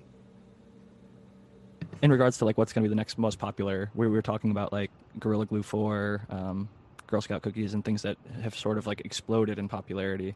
Do you see any, do you have any predictions, I guess? It doesn't have to be from a place of like, this is deeply researched and has IPM backing behind it. I'm just curious more your thought on what you think might be the next one.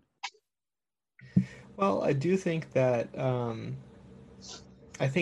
focusing on, in the same way that a lot of other agricultural crops are being focused on, focusing on like traits that are very overt and also resistance traits and that sort of a thing are going to be more huge than ever. And it's kind of happening during, in my opinion, sort of a renaissance in the sort of genome and microbiome disciplines, where we're able to kind of marry together like phenotypes and genotypes and the various permutations that you can get when you combine various genes, but also understanding what a couple of genes do together, or what one gene does if you knock it out, or if it doesn't happen because of a mutation or something like this.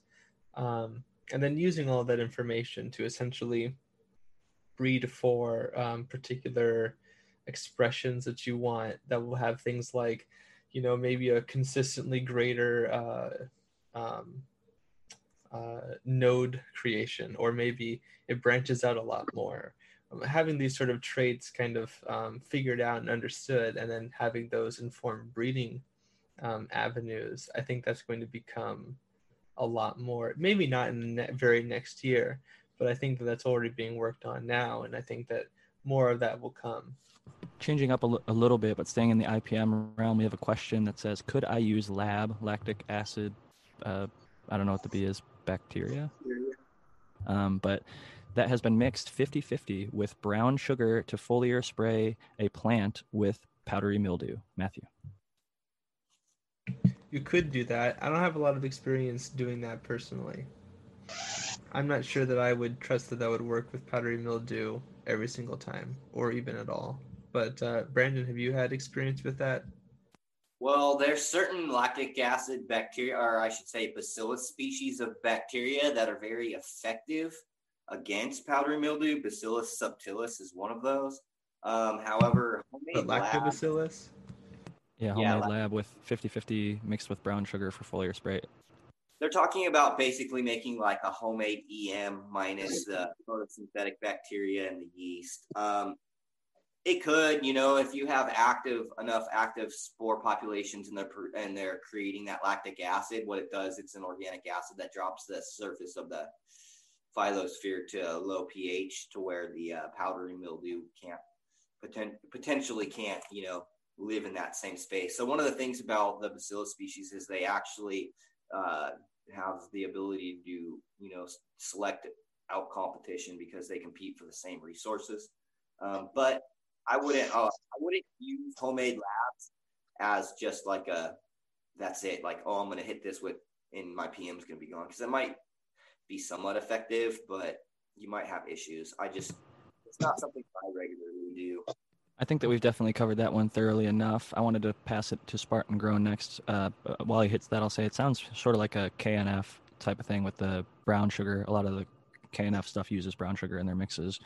But Spartan Grown, I had a question from Purple Thumb OG. Does anyone know if deer poop would be good and safe to add to a compost pile? I mean, if it's a thermophilic compost pile, pretty much anything is safe unless you have radioactive or something, because you're going to get temperatures pretty high. So, yeah, I would say if you're using a compost pile outside that you're turning and you're getting up to the right temperature, yes, it would be fine. It would probably be good. I would think the same thing as well. They're typically pretty healthy animals, and they eat a pretty natural diet. And even just like growing up in Ohio, I've seen lots of deer shit playing paintball, and it looks like a lot of other inputs that we use in gardening, like rabbit shit and other things like that. So I'd imagine it has a lot of those similar benefits, like high nitrogen and things like that. You could even gather it up, throw it in a smart pot or a fabric bag, and throw some worms in there, man. You could do it that way too. Yep, I think that would work. Like bunny farms for meat, they usually just have worms underneath the bunnies where they're pooping, and the worms take care of the rabbit poo, and they turn it into like a basically modified vermicompost that a lot of people end up using for gardening. Another question we had, just trying to go through sort of rapid fire a little bit because I posted a few into the chat, so I'd be able to pull them from the live chat and not miss them in the scrolling. But they said building a grow space with a window AC around a window AC with no other intake, would I need to supplement CO2? So that type of question, I didn't write down the name of who actually asked it, but to that listener and to anybody else who's asking questions, those questions are very regionally specific to yourself. If you live in Alaska, it's going to be a lot different than if you live in Arizona. And so I would say sort of look at your own climate. General parameters that I think are safe for plants to grow in happily. With LEDs, for example, I think that if you can keep it under 90 degrees at your very, very hottest, but ideally like 82 to 85 in the room, I think is a good high end of your temperature. And on the low ends, anywhere in the 70s. But it can get down to 60. I think it'll slow things down a little bit. But as far as like needing to supplement CO2, the hotter it gets, the better plants can handle things if they have access to a little bit more CO2. So like instead of 82, 85 might be fine, but even to a point, like the Chandra et al. Study looked at using even like proper levels of CO2.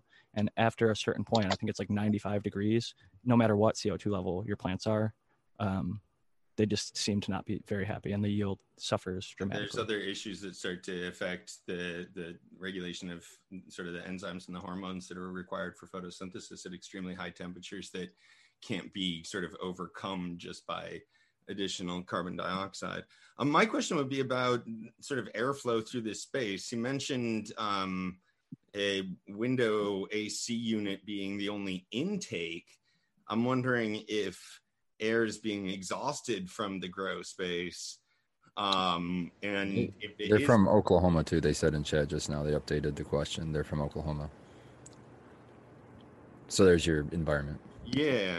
I would say it probably might, just looking at Brandon's setup where he's got like a portable AC in a tent within another tent, piping cold air. My suggestion is don't use a window AC unit to the outside, because one, you're going to get light leaks. Two, If it's really cold out, which we run into in Michigan, they don't work with the dam. You're better off to build like a wall or have it go through the wall to an interior space and then vent that space from the heat that it's kicking out, something like that. Because if you have it pulling in outside air, the biggest thing is going to be your light leaks, because the light will come in through the back vents and shine into your room. Pest issues, and also if you do what you're talking about, where you build a half wall or split that room up into two, and you set the AC in, and you have a long room, then you can do what Doc was sort of alluding to just a little bit ago, where are they going to be exhausting and intaking? And when you do that sub wall, you allow yourself to exhaust within your own home versus pumping stuff out into your environment. I don't know what your neighbors are like, but having an AC is not going to be carbon filtered. So when that's exhausting, it's going to be an unfiltered air source that's kicking out of your garage. Right. And so having the ability, is sort of, carbon dioxide needs to come from somewhere. So either there needs to be an intake of fresh air, and in a grow space that is exhausted, usually the exhaust fan creates enough pressure, although there's certainly, active intake setups, that it will be pulling air in all the time. Now, it sounded to me that this grower has like an AC unit as their active air intake. And if there is no other active air intake, or if it's not being exhausted, you need to supplement the carbon dioxide in that space, because carbon dioxide needs to come from somewhere and the plants will sort of use it up. But it definitely needs sort of more skin around the question in terms of how the airflow is working through the space. I totally agree. I can't remember the name of that user, Spartan. Did you happen to catch who it was? It was Mama Loss, M-A-M. Mama Los, yes. Yep, 710. She asked another question. If it is a female, I don't mean to assume gender based on the title, but they asked another question about following up.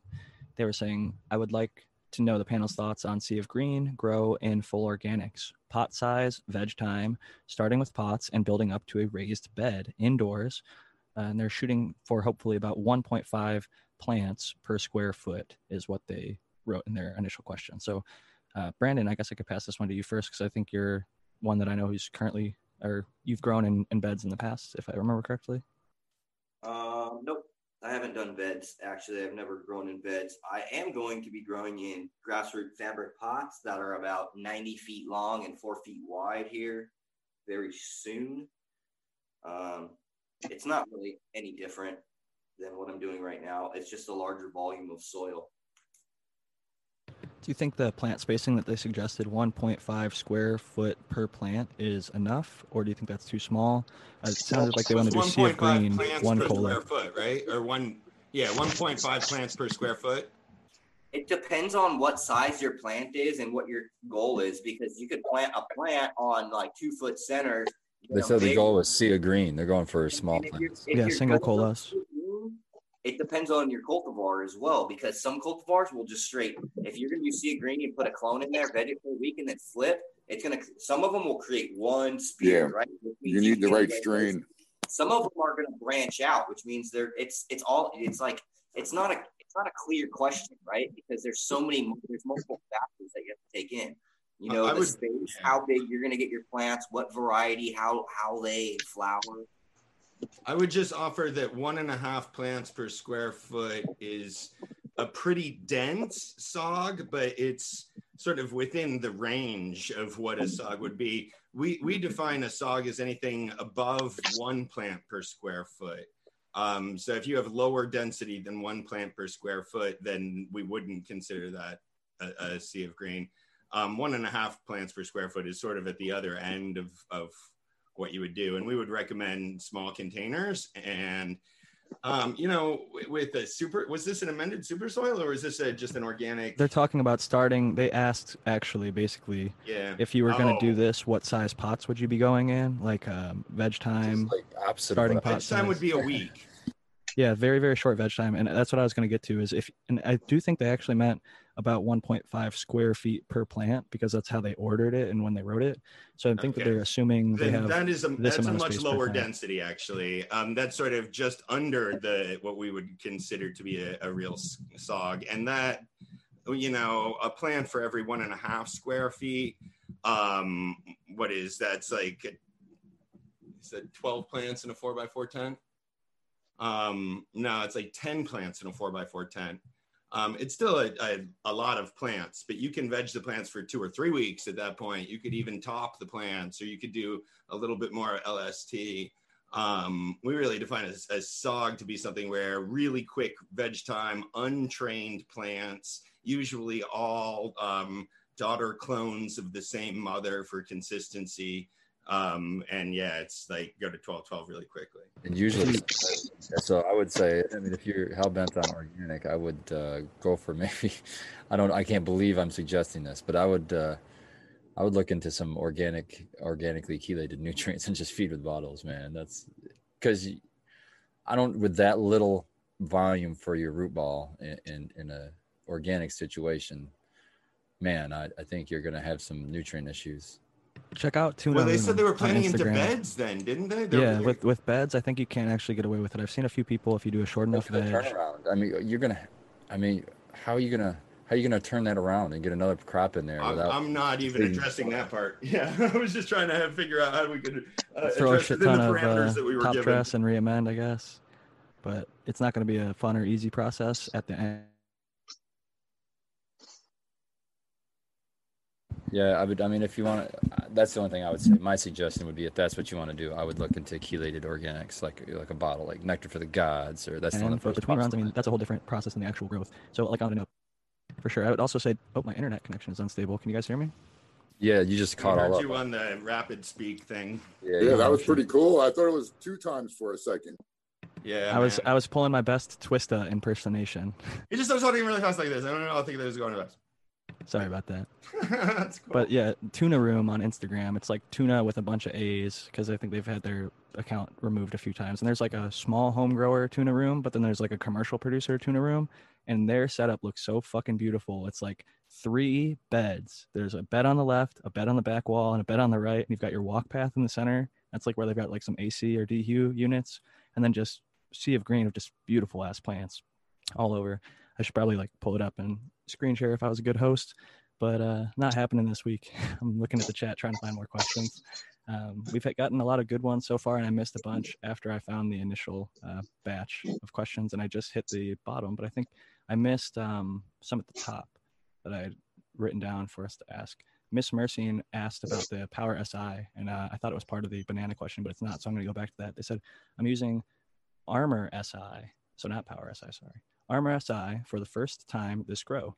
I've been reading that some people pH it down to 7 after adding it.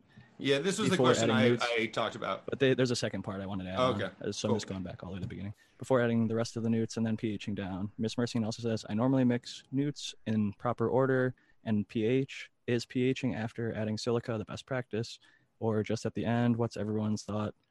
Oh, sorry. Yeah, so we did address the whole question. Sorry to go through all that. I thought there might be more. Smoking on some TK91, which is Triangle Kush, cross the Chem 91. Shout out to Canorado, who bred that. It's no longer in stock, so you're shit out of luck if you don't already have the seeds or the cut. But yeah, it's some really, really fire shit. It's a creeper too. So like 30 minutes after you smoke it, it hits you like, holy shit. I didn't realize I used that much. But good stuff. I have a quick question for Brandon. Let's hear it. He mentioned potassium silicate. Do you use potassium sulfate at all, or in flour? I always just do the potassium silicate as opposed to potassium sulfate. That answers that.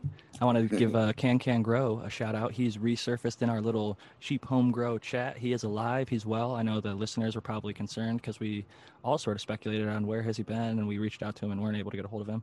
He is okay. He's doing well, especially in regards to like the earlier part of this episode. You know, life is fragile and people can be lost in this community, unfortunately. So it's great to see that he is alive and well and just had to take a little step away. If you want to check out his content on his YouTube, he did a bunch of grows in what I'd call Sea of Green style, where he worked from a smaller plant count up to basically as many as he could fit in his 4x4s in like rock wool cubes and flood and drain kind of setup. So he had a great example of Sea of Green for anybody who's interested in how the plants, even though he had like Wedding Cake on one side and like Blue Dream on one side and like White Widow down the middle, you'd see like the really tall ones, they'd all be that single stalk. And I think maybe he was pruning the side branches to encourage them all to go straight up if they did grow that way. But you can definitely achieve a sea of green even with multiple strains within the same tent. And his channel did, I think, an excellent job of capturing that style of cultivation for anybody who's interested. Because, like I said, he's been gone for a little while, so it'd be nice to go back and give some of his videos some love and some comments and thumbs up if they're still up. I don't know if he deleted any of his stuff or not, but just want to shout out Can Grow, because we miss you, bud, and you're always welcome back on this panel whenever you'd like to jump in. I know you also do the Hydro Hustlers as well. I want to jump on Miss Mercian's question that just came up in chat, sort of following up on this. And since we've been talking about potassium silicate, potassium silicate is really better in an organic grow. It's only monosilicic acid that is absorbable by plants, and microbes can break down potassium silicate into monosilicic acid. But if you're operating in any kind of hydroponic grow, you should provide monosilicic acid directly. That's a good point. I think a lot of people think that one is available and use it in hydroponics, even though it might not be providing any benefit in reality. So you don't want to spend your money on there's bottles. No direct benefit to the plant from potassium silicate. Its only route sort of is through bacteria. And there will still be some bacteria in a hydroponic grow, and they will still probably process some of it, but you're not going to get the same dose unless you have an active sort of microbial colony there.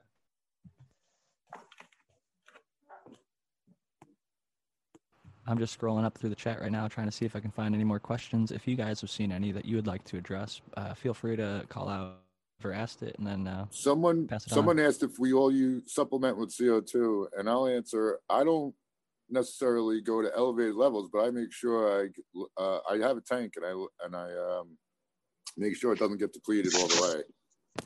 I'll say I don't add CO2 at all to my plants or my grow. If anybody would love to lend me a CO2 monitor just so I could see what my ambient levels of CO2 are in my living space, I'd be very curious. I'd send it back to you, I promise. But yeah, because I've looked into it, and like most homes, the ambient level outside is 400. But if you live in a sealed space, it can get up to like 1,000 just naturally. And 800 is enough to put your PPFD readings up to 1,500 with some plants. So if you're in a living space, it's a good chance that you have high CO2 levels. And that's what I'm thinking. That's why I'm really curious. I don't supplement, like I said, with like a bottle or mushroom bags or any other mechanism, other than I have 2 cats that live here, and myself and my wife live here, and we're in a very small space. We do bring in fresh air outside, which is at a constant 400. So it's adding 400 back in constantly, plus whatever I'm exhaling. So like if I'm doing yoga in my house. Oh, yeah, so you have 400 all the time, basically, then. Yeah. Yep. Yeah, so you're... I'm wondering if it goes up at all, above 400, even with the air intake. Right. When lights out, I'm sure it does. One of the things that I noticed too is for like since I redid my home grow,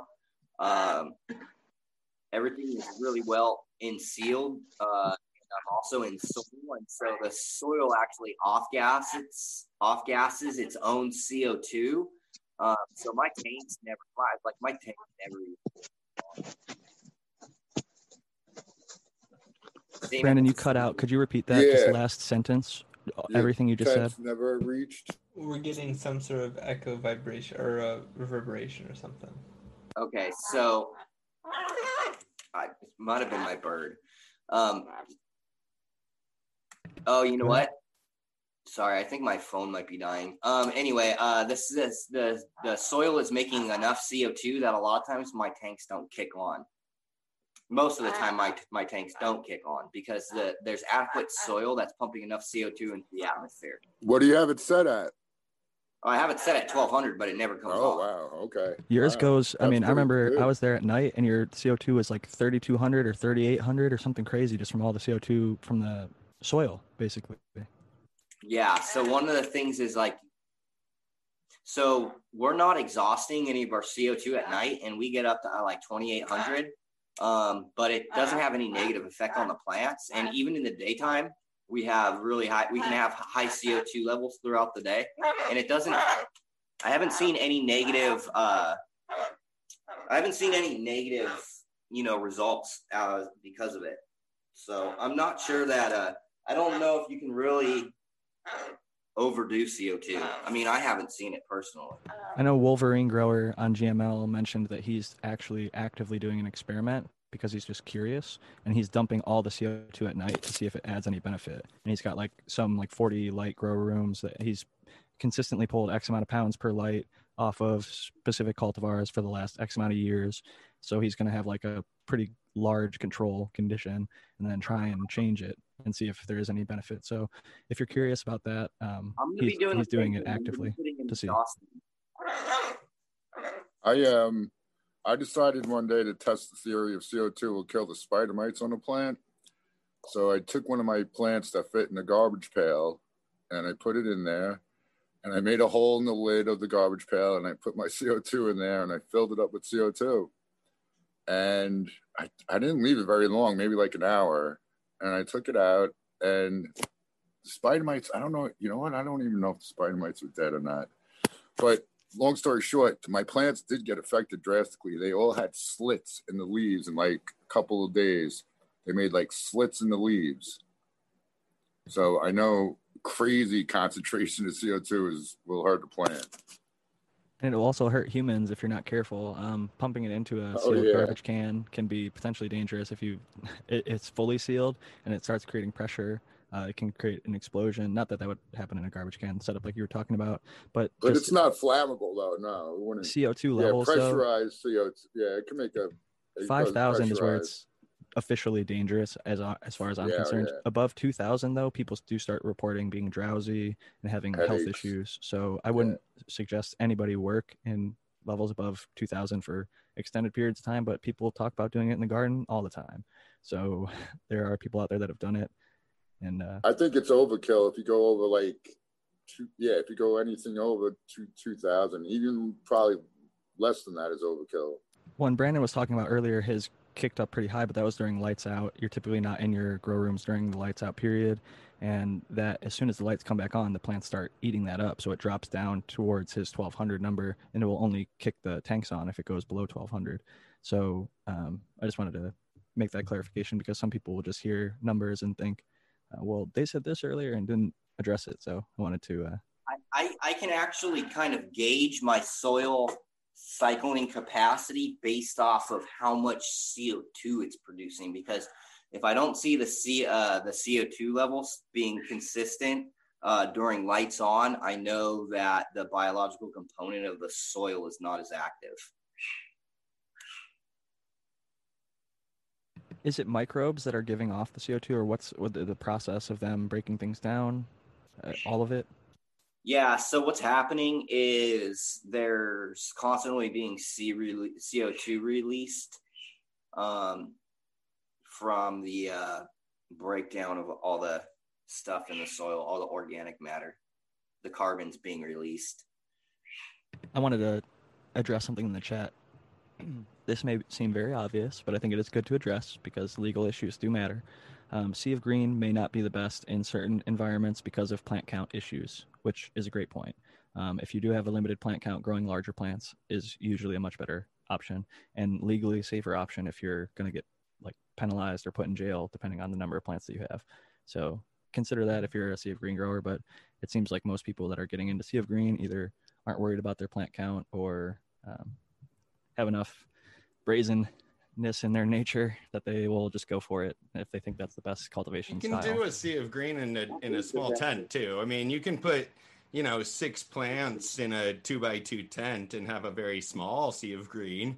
It does still help the turnover time with photoperiod plants. I mean, so you can produce a good harvest in less time there. But I totally agree with you, Jack. If you have a plant count and you're dealing with sort of wanting to maximize production under that, I actually think that that's one of the rare sort of opportunities where a true scrog, I don't think a lot of growers really do scrogs. They sort of use trellises to hold up their plants, but where you're really trying to get a plant to spread out as wide as possible to have like as big of a harvest as you possibly can is a better approach probably if you're really plant count limited. I wanted to shout out more of a lake of green than a sea of green. Good point. I want to shout out Eagle Gardens in the chat. He said headache and nausea at 2,000. He's referring to parts per million of CO2. Yeah. Wanted to bring that up because those are very unpleasant symptoms, and they are statistically proven for most of the population at that level of CO2. If you're exposed to it for a certain amount of time, you might start to experience those things. And those two alone are unpleasant enough for me to suggest, like, yeah, just don't be in above 2,000 ppms of CO2 if you don't absolutely have to be. Like if you're going in and I would at just night to save something in an emergency, that's like once a month or something. But if it's your everyday job, try to, make it so that you don't have to be breathing that in. I think most workplaces are going to regulate that just for legal purposes. They don't want to be at liability. I think in the final analysis, CO2 is important in certain climates that really require sealed spaces, and I understand that. In other spaces, I think that what running CO2 does is allows you to sort of maximize returns to area. And if you're limited in your footprint, if you're limited in your area, and you absolutely need to maximize production within that area, then CO2 has a role for home growers, even if they could get away with ventilated spaces. But I mean, to be honest, carbon dioxide is a pollutant. It's one of the leading greenhouse gases. And one of the best benefits of being a gardener is that we're actually trapping CO2 and releasing oxygen. And you're negating all of that when you start supplementing carbon dioxide. Your grow is going to be releasing more carbon dioxide into the air than oxygen it's releasing into the air. I mean, I like living in my condo because we have so many plants, and we probably have a relatively lower carbon dioxide, ppm as a result of having all of those plants. But it's not just about maximizing the returns to sort of the space that I'm growing the cannabis in. So just remember that. I mean, there's other things to think about, and there's other sort of aspects of our responsibility as gardeners. That's a great point, Doc. And also, I think house plants or just cannabis plants in general are natural air purifiers. So, like, not only are they taking up CO2 and benefiting the environment that way, but for you living in that environment, it's going to basically make your air healthier to breathe. Kate Armstrong asks, what do you think about alpha feminized seeds? Would you ever make some? I'll answer that first. Me personally, no. I have no interest in making feminized. I know that it's a really big demand, and I'm not like a seed seller or anything. I just do it for my own personal joy right now. But Kyle on our panel is a breeder, and so is the American one. But just for some context, alpha feminized breeding is a term that I hear only coming out of Ethos Genetics. It's sort of like calling a ceramic metal halide light LEC, or light emitting ceramic, because although there's feminized seeds, he's like branding his thing alpha fem because his process, so he claims, is unique in creating it. This is Ethos claims, not mine, Ethos Genetics, who a lot of people like and I respect, but he claims that if he gets his CO2 level to a certain point and uses a little bit of gibberellic acid, that the healthiest mom or female plant will have one branch on the lower end of the plant become male and pollinate the rest of the room. He said it'll always be the tallest plant, and it grows up taller than the rest, like an alpha female, or almost like a male that's taller because it wants to dump its pollen down on the rest of the plants. So with that context, Kyle, do you have any plans of attempting the alpha fem methods, or any thoughts on it? And then I guess the American one you could follow up. Well, I mean, I have my own opinions about Ethos. Am I even, just to clarify, because I think that I've got what he's saying right, but to your knowledge, is that what alpha fem is? Or is that like what you gather from it, something within that range? Yeah, I feel like basically that's what he's like trying to describe. I don't know how much of it I believe. I feel like so many other people, like, I'm not going to start throwing out names right now, but I think I think it might be a possible cover up for some of his gear herming, but yeah, I'm not too sure. I mean, there's no factual proof or anything like that, so I don't know. That is actually a good point. That'd be a convenient excuse. Oh, my stuff isn't just herming. I breed with alpha fems, so it carries that trait that it tends to. But he had the claim, though, that like he thinks OG Kush and Chem are part of that category, or even Girl Scout cookies. Like if you don't clean up the lower part of the plant, it will throw a bunch of male pollen sacs on just some lower branches. And he claims also Yeah, that's Cornbread actually pretty Mafia. common. Cornbread Mafia, the guys in Kentucky that grew a bunch of stuff, they started with, I believe, Acapulco Gold. And within 10 years, the one alpha female plant, he said, pollinated like the plants next to it. And then that 10-foot circle range the next year all grew more like regionally, that were basically like adapted to like that alpha female that was able to adapt. And then it spread and spread and spread until they had a basically IBL Acapulco Gold that finishes in Kentucky and is acclimatized to Kentucky. So it's an interesting thought. The American one, do you have any thoughts on that? I had some thoughts No. on it, actually. Alpha male kind of sounds like a Chaz to me, you know, but Chaz Bono. But I'm not. I know the market dictates that everybody wants feminized seeds, and now more people want feminized auto seeds. But my whole thing Brandon, with can that you is mute your mic? You were getting feedback, Brandon. I didn't want to ever spray anything on a plant that I wouldn't be able to smoke. So I haven't delved into the fem seeds, and I've heard stranger stories. So he's basically saying if you have your garden and it's full of females, if you keep up in the CO2, eventually one plant's going to shoot a male branch out of the bottom, and that's the alpha great male. Female. Alpha male. female, yeah. Yeah, it's that like, we should use the pollen from. I don't buy that at all. I feel like that's that just my opinion. characterization, the alpha female, is just so weird and not in keeping with like nobody considers plants in this way. And it's too even anthropomorphic, right? You're absolutely right. I haven't heard Because this it in was- regards to plants. yeah, before. and you're right. It It is wasn't coined by a scientist. It was coined by some dude. Right. And it's a very- marketing term. It's very anthropocentric, and also and like the alpha omega wolf pack thing is also totally bunked. You can look up the person who took that infamous photo, and all those diagrams that you see on social media where like the alpha's in the front because he's the alpha and the omega's in the back where the beta is doing this. It's maybe unsurprising. Bro They're science. more complex than that. Yeah, bro science. Yeah. Spartan Grown, I know you've gotta get going. Really, the best Guys, we gotta science from let that Spartan comes get on his sign herding outs. animals, Matt, and sort of understanding how sort of hierarchy and dominance works amongst like the ruminants, like how sheep form, hierarchical societies amongst a group of sheep. And there really is sort of one leader animal in that case, which would be the alpha animal.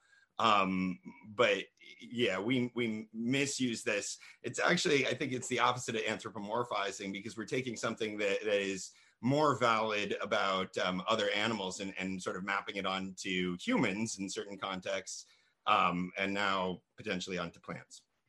So I wanted to give Spartan Grown a second to give his sign out because I know he's got another show coming up. Yeah, I'm just thank guys for letting me come on and talk with you again today. This was a good episode. These are my favorite when I get it. We could just interact with chat. That's really what this show is about. So shout out to you, chat, first and foremost. I guess the message I'll just leave everybody with is just, tell the people that are close to you that you love them. You never know, shit happens. So, let them know. You never know when they be taken away from you. Growers love, everybody. Growers love. Growers love, Spartan. Spartan, we love you here, brother, and everywhere that you go. I really do enjoy your Peace out, content Spartan. and everything you bring to the show. Thank you. See you next week, dude. Appreciate you guys. Thanks. That said, this week, they say time flies when you're having fun, so maybe we'll have to do some more of these in the chat episodes. I've also heard people say that they really like the topic episodes, even when they break out later on. So we'll try and do a little mix of both here in the future, based on whatever most of the listeners or panel members want. But with that being said, we've only got 5 minutes left until our 6 o'clock hour out here on the West Coast, 9 o'clock on the East Coast, which is normally our time before the Michigan Bros Grow Show goes on. Even though they didn't last week, I do believe they will be having an episode this week. So without further ado, Brandon Rust, I'll give you the chance to give your sign out. All right, thanks. I always love being here. I like to interact with the panels and talk about weed. It's one of my favorite things in the world to do. So if you guys are interested in finding my profile and kind of what I do, look at my pictures and the education that I do on, you can find me on IG at Rust Brandon, and then you can find my page Bokashi Earthworks for my company. My website is live. I just need to make a couple of changes. And also, there's a lot of cool stuff coming. I'm doing a seed drop here soon, doing something with Mean Gene, bunch of like media stuff with Big Smo and Johnny Richter from the Cottonmouth Kings. Like I've got so much stuff going on. Next spring, I'm hoping to do like a 10-15,000 plant pheno hunt at my new farm. So yeah, follow along. It's gonna get so crazy. I'm really excited. I know I am following along currently, and I can't wait to see the progress and updates that come along with that. Brandon, thank you as always for your time. I know you're a very busy individual, so we really appreciate it and enjoy talking about cannabis with you as well. Next up, Matthew Gates. Yeah, I also really enjoyed the opportunity to answer a bunch of questions and be part of that process. For those who are interested in further help in the regards of integrated pest management, you can find my best content on my YouTube channel, Zenthanol, where I was interacting in chat.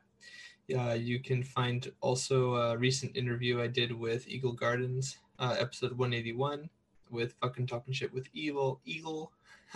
And yeah, I'm actually working on a video for some observational footage of a western yellow-striped armyworm, which is one of the various caterpillars people are seeing all around in the West North America area. So if you're curious about caterpillars, you can check that video out soon too. I am curious. I know that they're definitely a big-time pest in a lot of parts of the world. So as always, I enjoy your content and your videos, so I look forward to whenever that comes out. Make sure to check out Matthew at SyncAngel on Instagram and Zenthanol on YouTube, as well as Zenthanol Consulting Group for consulting on your IPM needs. Next up, we have Coco for Cannabis, Dr. MJ. Hey, Jack. Yeah, thanks. You know, I appreciate the opportunity to talk about Rob at the top of the show. And I just wanted to again say, you know, we're going to miss him and that he really embodied the spirit of collaboration. I just encourage everybody to, you know, do something along those lines. Be kind, embrace that sort of spirit that Rob always shared with all of us. And I appreciate you hosting the show. I appreciate everybody's thoughts and blessings in the chat. All the rest of the panelists. You know, I wasn't sure how today's show was going to be, but it was nice to just have some time to chat with all of you. So yeah, I'm Dr. MJ Coco from cocoforcannabis.com, and I will look forward to seeing you guys all again next week. Thank you for coming, Doc. I really appreciate the heartfelt words you gave at the top of the hour. It is very clear that you and Rob had a close friendship and that you cared a lot about him as a person. And I think it was nice that we were able to give a little bit of a spotlight and, you know, remember him in a positive way this week and encourage people to do a lot of what he was doing, which is just, you know, spreading the good word about cannabis and being really open. Like you always talk about, Doc, you're probably one of the biggest advocates I know of not hoarding anything from genetics or IP. You think it's all, and I agree with you very much so in this, that it's all about spreading and sharing that love, because if we didn't do that, if people like Josie Wales, who was also on this show, rest in peace, didn't pass that cut at like Michigan Cannabis Cups out to like basically everybody, then maybe nobody would have ever heard of it. Maybe GG4 would have never been a thing that the world was still raving about and talking about and enjoying. So share, be kind, and be part of the community like Rob was, definitely. Next up. Thanks, Jack. Kyle, Predicated Breeding. Hey, thanks, Jack. Yeah, so random news. I don't know. I didn't get a chance to tell you guys this. I had I don't know if you guys know who Jesse Ventura is. I guess he used to be a pro wrestler, and now he's like the governor of Minnesota, I think, or something like that. Missouri. I'm not sure. But apparently one of his affiliates reached out to me to do some kind of a breeding project. I don't know if it's to like create him a plan or if they want to like, I don't even really know, but I have basically a Zoom meeting on Tuesday. So it'll be kind of exciting to see where that goes. But yeah, thanks for just hosting, Jack. I appreciate everyone that's here. I feel bad about the whole situation with him passing away, because I basically offered him to do I'm supposed to do a podcast with him, and I never got a chance to doing it. So I kind of feel like horrible, and I can't take that back because it's like too late now. But or maybe I can at least still fulfill it with Jordan. But yeah, I'm truly sorry about all that. And if anyone's looking at anything I'm working on, feel free to check out Predicated Breeding on any social media platform. And if you're looking for good feminized seeds, pbreeding.com is my website. Or just if you ever want to just reach out to me, anybody can do that as well. But thanks again, Jack, and everybody take care. Thank you, Kyle. And that's pbreeding.com if you're looking for Kyle's genetics. And I totally agree with you, Kyle. It is unfortunate you weren't able to have that link up, but I don't think you or anybody else should beat yourself up over that kind of thing or regret. A lot of times when we lose somebody, it's easy to have like survivor's guilt in a sense where, you know, you're still alive and you may have had things planned with them or things didn't end exactly how you wanted to.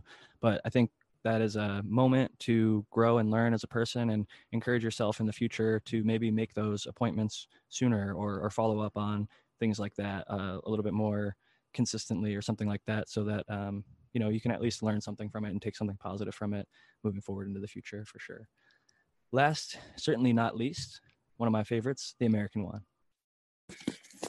Jack, thanks for taking the reins of the show like you've been doing, and thanks to the panel for showing up, and Chad especially. You know, my condolences to all those feeling a loss right now. I know if time had gone on and I did a show with Rob, I would have really connected. He's obviously, you know, touched a lot of people and had nothing but good vibes and good coming out of him. So I feel for you and sorry for the loss. And yeah, thanks for everyone showing up. That's you know, that's all for today. That's what it's all about. You know, we all make an effort to show up each week so that we can share our knowledge, share our love with the community, try and build this community up and bring people together. And that's what it's all about at the end of the day. That's what Rob was doing. That's what we're doing here and we'll continue to do in honor of him, in honor of cannabis, as just champions of this plant, as stewards of the earth and stewards of the cannabis plant. I think it's all our sort of moral responsibility to be the best possible people that we can be and treat ourselves, our family, our loved ones as best as we can, and just be a good member of society. And with that, I'll get off my soapbox. This has been at Jack Greenstock. It's been a pleasure speaking with all of you in the live chat here on YouTube. Anybody who's listening afterward on the podcast, we really appreciate all of you. The Cheap Home Grow has been going for a few years now. We've been trying our best to share as much content as we can and keep the community engaged and stay in touch with all of you. So we really appreciate you coming back each week, listening to us and sharing your thoughts and your questions. And in emotional times like this, it's great to have a community that can stand together. I want to give another big shout out before we go to Eagle Gardens. You can catch him tonight at 11:30 on the East Coast or 8:30 here on the West Coast for Fucking Talking Shit with Eagle, a show that I'm a big fan of. And also right now we're cutting a little bit into the Michigan Bros Grow Show time. So I'm going to call it right there. This is Jack Greenstock signing out. Grow with love, everyone. Peace out.